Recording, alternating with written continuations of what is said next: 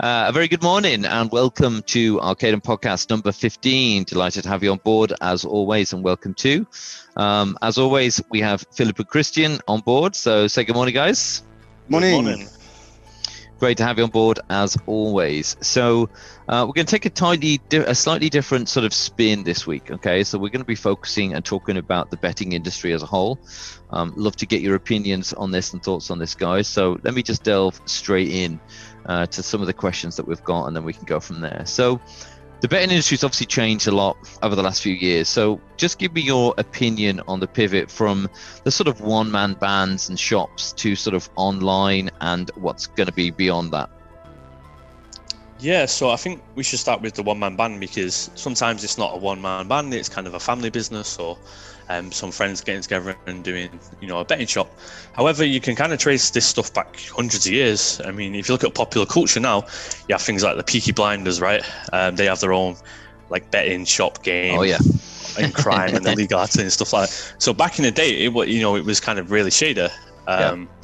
Nowadays, one-man bands are really popular kind of in the 70s and the 80s, before the internet arrived. People used to have like local shops they would go to, even in the the arse end of nowhere, we should say. And there would be like a shop, and that shop services the old village for like betting and things like that. And then it kind of evolved into telephone betting, and people would ring like a specific telephone person, and then it evolved with people doing the internet with that, and then you started chain shops, and then you start with good old internet betting. However, the one-man band doesn't really exist that much anymore, but it does at certain places. So if we look at racing courses for horse racing and dog tracks, the one-man band or the family businesses are there, and I love to go to these guys and bet with them, because it feels like you're having that old school punter versus kind of booker vibe, because you look for the best odds. Which one of these stands has got the best odds? Okay, this one's got 8-1. Yeah, I'm going to this guy. Fiver on whatever to win at 8-1. You win, you come back to me, it's like, oh yeah mate, come on, give me my 45 quid, see you later, and you walk off. And it's that kind of face-to-face interaction, and it's really nice, and it gets you more into the atmosphere of the course or the race, or your day out or whatever. But I think now, with the way the shops are declining so much, especially in the UK, Christian will probably give you a bit of a Swedish opinion. I don't think they're going to be around for much longer, because the customer base is quite old compared to the younger generation that are coming through. And a young person wouldn't necessarily go into a shop when you can bet online. It was slightly different for me, because I was 18 10 years ago, and it was like a rite of passage to go to a betting shop and put your first bet on, blah blah blah. I've been betting longer than that, but that's the UK for you. But for this kind of thing, I think internet is going to take over even more than it is online. Shops will decline even further. I think shops are going to disappear. I think a lot of companies just have them for brand reputation alone. And we're going to see like a real next level evolution to online, because the US at the moment, it's very illegal to be a bookie in the US, right? But now the online is getting regulated. Only certain places in the US where you're able to put bets on, like Vegas or things of that nature. But now with the regulations coming through, betting companies are establishing themselves online in the US. So you're going to see an explosion in the US of online betting. And it's the same for the UK. The shops are massively declining since some regulations came in, which took machines for casino games out of shops. And I think we're just going to see a natural progression, as I said. And Christian, you can give a kind of a Swedish opinion on it. Mine's a bit too English, probably. Yes, well, it's a very different view in Sweden on the betting shops. So growing up, the betting shops were very popular. Everybody went there. It was a big thing. We normally went with the family. You sat there, they had system bets. You played with your friends, and it was more of a community feeling. Well, then internet came along. Many of these shops suffered. Now they've turned into a bit of a magazine shop at the same time. So they sell, the normal, your magazines at the same time, just to actually get that extra, and scratch cards, etc. But they're disappearing more and more, because people are, first of all, afraid of going out and meeting too many people.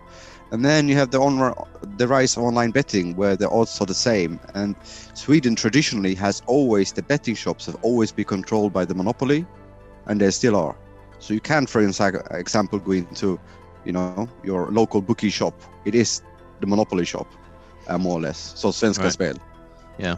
So it's a very different type of landscape in Sweden compared to, say, the UK when it comes to shops.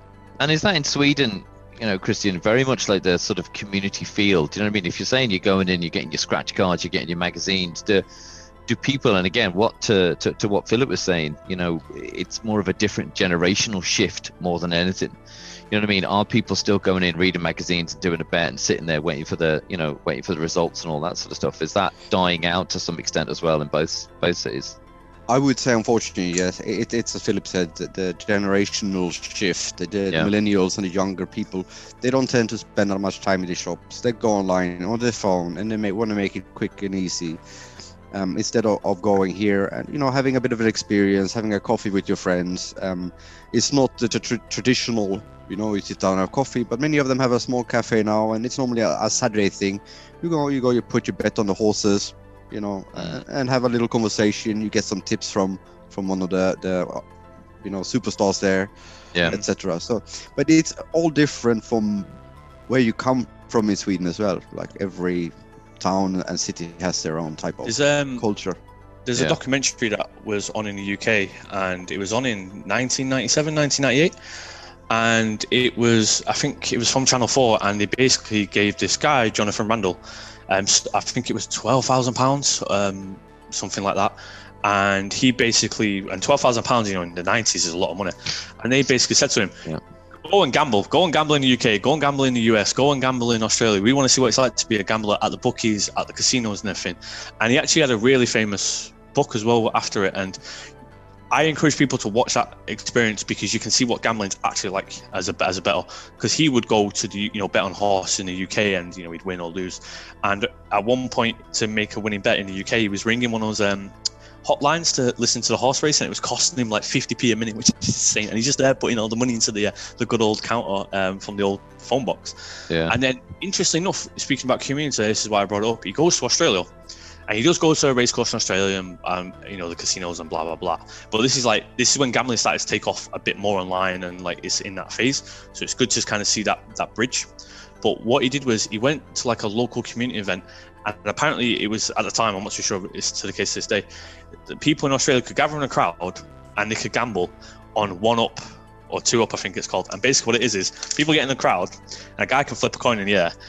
And you basically, everyone in the crowd can exchange bets against each other to see who wins. So I can bet, it's going to land on heads twice in a row. He'll bet, no, it's going to land on, tails twice in a row. And you can take his money. And apparently that's legal, and you'll get around and drink and things like that. So it was a really interesting thing to see. And you can see the community in that within Australia. And it reminds me of a game we used to play when I was in high school called Tens. And what we used to do was, this is what kids do, right? And I'm not too sure they still do it now, but we used to get 10p's and just throw them at a wall. And the closest to touch the wall with a 10p would win. And you have loads of people doing it. So you can actually make a lot of money. And when I was a kid, you didn't think that was gambling, but it was. And that was like a community game as well between children. So I think in certain parts of gambling, as Christian mentioned, the community is such a big thing. And that's why I don't think land-based gambling will ever go away, because people enjoy that kind of betting thing together. But I do think it's going to step on more online, because you can still bet together online. You can say, I'm going to bet on this football match, this result, and your mate can be like, no, I'm going to bet against that because I think this. So I don't think the community is going to get lost. I think we're just going to see it more naturally online. Sorry, go on, Christian. To add to Philip here with Australia, my time in Australia, when I spent a few years living in Australia and working in different industries, and the community down there with the clubs, the pubs, they have the younger generation. They actually come together there to play together, to socialize, to have some pool, put a bet on the horses. They even have keno at certain places, or on the soccer or the football, how you want to say it. And so I think it's different countries. It's a different, so to say, societies as well. Because some societies, they're more friendly and want to come together, where we Northerners tend to stay in our house, especially now when it's cold. yeah, totally. Because it's funny, because I was going to lead on sort of saying, how does that transformation from the sort of that community feel, of going down with mates, betting on, as you said, Christian, as well, even in Sweden, that you go down on a Saturday and all that sort of stuff. How does that element I know we touched on it briefly there, but how does that potentially going online and moving to purely online affect gambling as a whole? From my point of view, I think gambling will still continue on. Going online, it takes that aspect of the personal feeling of meeting people and the community feeling out, which is a bit sad because people are going more and more sitting in their little caves at home. And I think it's good, even though we don't want to encourage gambling, but I think it's still good to have that social aspect. I kind of disagree a little bit with Christian there, because in terms of, I don't think it's going to disappear, because Christian might do in Sweden, because Christian would know better than I, but I think from a British kind of mentality, the way people talk about these events together, I don't think it'll disappear regardless if it's in a shop, one-man band, however you bet. Because I remember when I was in university and we used to sit there, because online gambling was still becoming, a bit more, wasn't mobile as much as it's today with mobile apps, and they started to come out. But I'd sit there, in a cafe having an English breakfast with some of my mates, and we'd be reading the paper about, like just tips and things for the football or tips for the horse racing, and we'd be talking together thinking, should we have a bet on this today together, blah, blah, blah. But now, you don't have to wait for a paper to be in front of you, right? You can sit there in the same situation in a cafe and you all whip your phones out and you're like, I think this tipster's got, some good tips on this side. There's more options for you to discuss. So I think it's just going to encourage more of that interaction between people discussing, because at the end of the day, there's two gamblers, there's two types. There's ones that love to talk with their friends about, socially gambling, and there's ones that just like, to have a flutter by themselves and don't really, talk about it. And the ones that are social, just, you enjoy having a laugh with your mates and saying, I had this great bet today, I need this team to come in, I'll get this money, etc., blah, blah, blah. And it's the same as well for big events. I mean, the Grand National, massive event in the UK. And even remember as a kid, people do it in offices now, people still do it today. You'd all have, it's like, there's a lot of horses in the Grand National. There's a lot of horses. So people would come around and you pick an horse out of a hat. Yeah. And that's your horse, because in your pot like a quid in the pot, and whoever wins the pot. Or as a kid, my uncle would come to me like, which horse do you want me to back for you? In Grand National, this will be your horse, and you pick it, and you're like, this horse right here, I just like the name. That's what people do. Some people back the name. Yeah, totally. It is, yeah. And it creates that excitement and that community spirit. So I don't think we're ever going to lose that regardless. But it'll just evolve in a different way. Okay, so just moving on. How do you think responsible gaming and gambling, has influenced or was influenced by the betting industry? We can kind of see it now, because Christian doesn't watch a lot of football, but I do. And the way you can see it is in the advertisements. So now, because a lot of the football is in the UK and Spain and Germany and everything, they're starting to step away from showing a lot of sports betting advertisements and things in the adverts. I think that rule comes in a few years, but they're doing more responsible gambling friendly adverts where it says, gamble responsibly, etc., etc. So the companies are taking it upon themselves to display that. And it depends on the market as well, because if you watch a sporting event in Sweden compared to the UK, for example, the UK adverts are like, gamble responsibly, blah, blah, blah, and there won't be a lot of casino adverts. When you watch a sports event from a Swedish feed is literally like casino every 5 minutes, like bam, bam, bam. Presented by. Yeah. So in the UK, don't get me wrong, they are sponsorships and stuff like that, but it's more subtle than they say gamble aware and everything. But in Sweden, it's like bam, bam, bam. Here's an advert, here's an advert, here's an advert, and you're like, which one am I going to bet with today? So I think it's a culture clash, and it's not just Sweden. It's different in Spain, it's different in Germany, it's different in South Africa.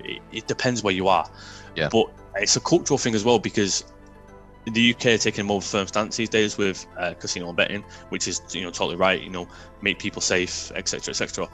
All the other markets are going to eventually follow that trend, I reckon. But again, it's a cultural thing. So if you ban gambling everywhere, I tell you for a fact, people will gamble regardless of what you say. Yeah, they will. In the UK, for instance, in the 90s, I was born in 92. I'd go to dog track, as mentioned, as a family event. You got the dogs and the horse, and you go to a horse track. And I could literally go up to the counter myself as a 6-year-old and bet, because no one cared at the time. It wasn't in the public perception, because gambling's been a part of culture for such a long time in the UK that it's just accepted. Now it's getting a bit more socially aware, and everything, with technology and the internet, perception changes, of course. But back in that time, no one cared. So it has to evolve with the times. And it's happening that in the UK. But some countries, for instance, in the rest of the world, are in that same period the UK was in my childhood. So it just depends where you are. Yeah. But you'll never take gambling away, because if I could do that as a 6-year-old and no one cared, it's clearly ingrained into that culture. You're not taking it away. If you ban it, they will go somewhere else. They will find a way to gamble. They'll find a way. Yeah, 100% they'll find a way. So what are the challenges, guys, to the online betting industry that, from your opinion, what you see right now and potentially into the future as well? Well, there's many angles to that, especially there's so many sites coming up now for online betting. I would say that one of the biggest risks is that the ones that are not serious. So that's why myself, or when we ever look at odds, we always go to the big serious sites. Otherwise, I don't see any. Obviously we have the current situation with the world now. We cannot have people watching the games, which doesn't give the same feeling for the players, I think, and the same excitement. Yeah. But otherwise, I think online betting will still prevail. We had when this whole virus thing just hit, everybody thought that all the gaming companies going to crash, or no, there's nothing left. But as we saw, they actually did quite good. They handled the situation very, very well. They moved forward. So I don't see there's any risk to the online betting industry, except for making sure that everybody is protected. As Philip, we don't want any more Philip 6-year-olds going betting. It depends as well, because, as I said, I used to work in a betting shop when I was in university. So I could work out odds for infractions now. Not a problem. I don't know why Christian and the Swedish people all use decimals. I just think that's lazy. Use fractions, man. Fractions are the way forward. But I think that's a British mentality. Again, we gamble in fractions. And I could translate that. I could work out odds for you anytime. I could, 5-fold with all the fractions. Not a problem. And I've seen people gamble face to face, because I've dealt with people who are angry when they're upset and they're losing. For me, the online protection needs to be there. And of course, when anyone came in that I thought was under 18, I'm IDing them, because that's the law. But you can't go too extreme, because I've dealt with these people face to face. If you force them on the ground, they will go underground. They will bet with each other on an event, because it's part of what they want to do. They enjoy doing it. So why would you take someone away from someone who's enjoying it responsibly? If you do that, you're going to annoy a lot of people, and then all the protections you did have in place are gone, because they'll go somewhere else where they don't exist. Just find somewhere else. Yeah, exactly. Totally. So for me, it's about protection, yes, but not going overboard, and it's going with the trend. People like that face-to-face interaction, so I don't think the betting shops will fully disappear. I think on a race course or a track or something, they will still be around, because people enjoy that, and they enjoy having that beating the bookie experience. Because people used to laugh in my face when they won money, like I cared. Yeah. It's like, oh, I've won this £2,000, and I'm like, hey, guys, your money. And he's like, oh, you bet you didn't think I was taking that? And I'm sat there, and I'm like, to be honest with you, in my head, I'm like, I don't care. I just work here. I'm just part of the furniture, to be honest, mate. You want a coffee? I'll get you a coffee. But as well, even in the betting shops, the social thing is a massive thing. People would sit there and they talk to each other. They talk to me all day. We'd have a chat, we'd have a laugh, and you'd have regular customers, because people want that regular interaction as well. So that's why I don't think shops will fully disappear in the next 10 to 15 years. I think in 20 to 30 years they will be gone, because that generation who enjoys that interaction may be gone. Yeah. But I think as well, the online community thing will never stop, because I said you can just take your phone out and you can sit next to your mate going, oh, look at this bet I've got on today, it's really good, right? And he's like, yeah, I follow that bet. And there's me going proper Max saying, yeah. But I feel like, it's not going to change. It's not going to change drastically. The community aspect is still going to be there. People are still going to bet, regardless of what any government ever does. Yeah. Agree, 100%. Yeah. Defo. Okay, listen, gentlemen, a pleasure as always. Thanks very much as always for taking the time out your busy schedules to jump on. I'm looking forward to catching up with you next time, guys. All right, thanks a mil. Thanks very much. Thank you, Matt. Speak to you again, guys. Take care. Bye, guys. Bye.